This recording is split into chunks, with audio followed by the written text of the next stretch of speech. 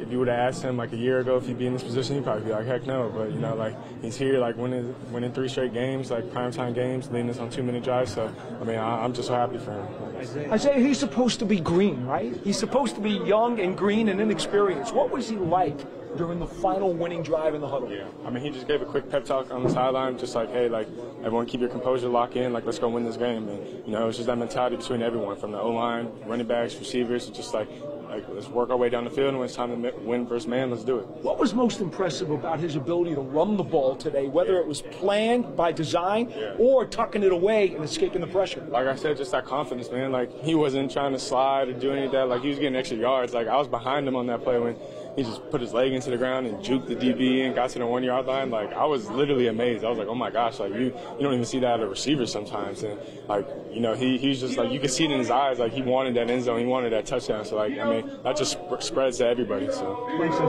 Say, talk about your touchdown.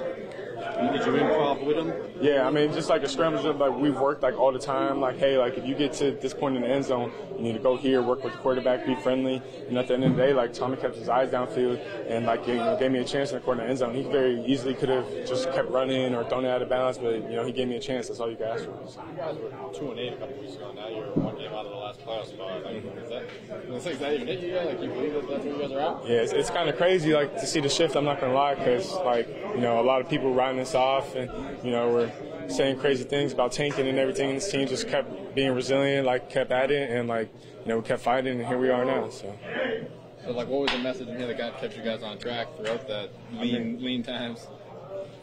Is that mine? No, I'm saying, what you doing? Put it in the trash. Yeah. My bad. Just like the message is just like, keep stacking it one by one. Like, we knew that there was like a couple games like that didn't go our way that really should have. Like, and you guys know what games I'm talking about. And it's like, all right, like we can't do anything about that. If we win a couple of those games, our record's way different. Like, we know we're there. We know we can compete with teams. Like, so let's go out there and just like put it together and execute more. And a couple bad things went our way, a couple injuries and stuff, but this team stayed resilient and kept on fighting. So like, I'm happy to be a part of it.